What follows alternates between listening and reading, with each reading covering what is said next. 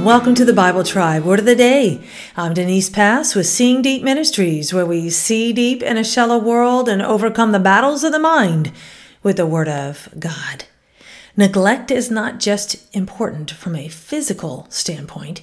We can neglect ourselves spiritually and neglect the gift of God and maybe miss the most significant calling of our lives. We're reading today in the book of 1 Timothy, chapters 4 through 6, and the verse of the day is 1 Timothy 4:14.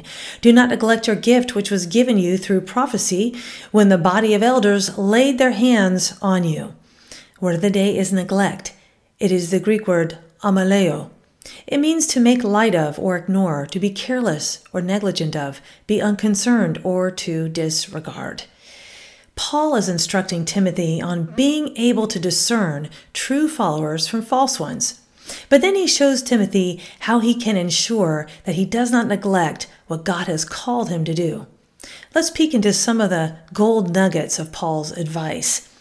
We neglect our character when we follow after conspiracy theories and myths rather than after God's word and godliness. 1 Timothy 4, verses 7 through 8 says, have nothing to do with irreverent, silly myths. Rather than that, train yourself for godliness. For while bodily training is of some value, godliness is of value in every way, as it holds promise for the present life and also for the life to come. We neglect our calling when we focus on the characteristics the world does: age, beauty, social status. 1 Timothy 4:12 says, let no one despise you for your youth, but set the believers an example in speech, in conduct, in love, in faith, and in purity. We neglect our relationship with God and our calling when we don't prioritize God's word in our lives. 1 Timothy 4:13 says, until I come, devote yourself to the public reading of Scripture, to exhortation, to teaching. We neglect our calling when we are not consistent in the work and word of God. 1 Timothy 4:14 through 15 says, do not neglect the gift you have, which was given you by prophecy when the council of elders laid their hands on you. Practice these things. Immerse yourself in them so that all may see your progress.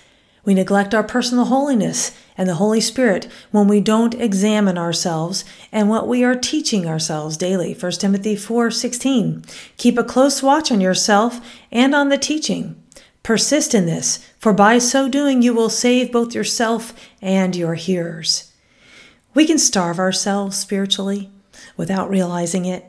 We cannot fulfill the calling of God on our lives in our own strength.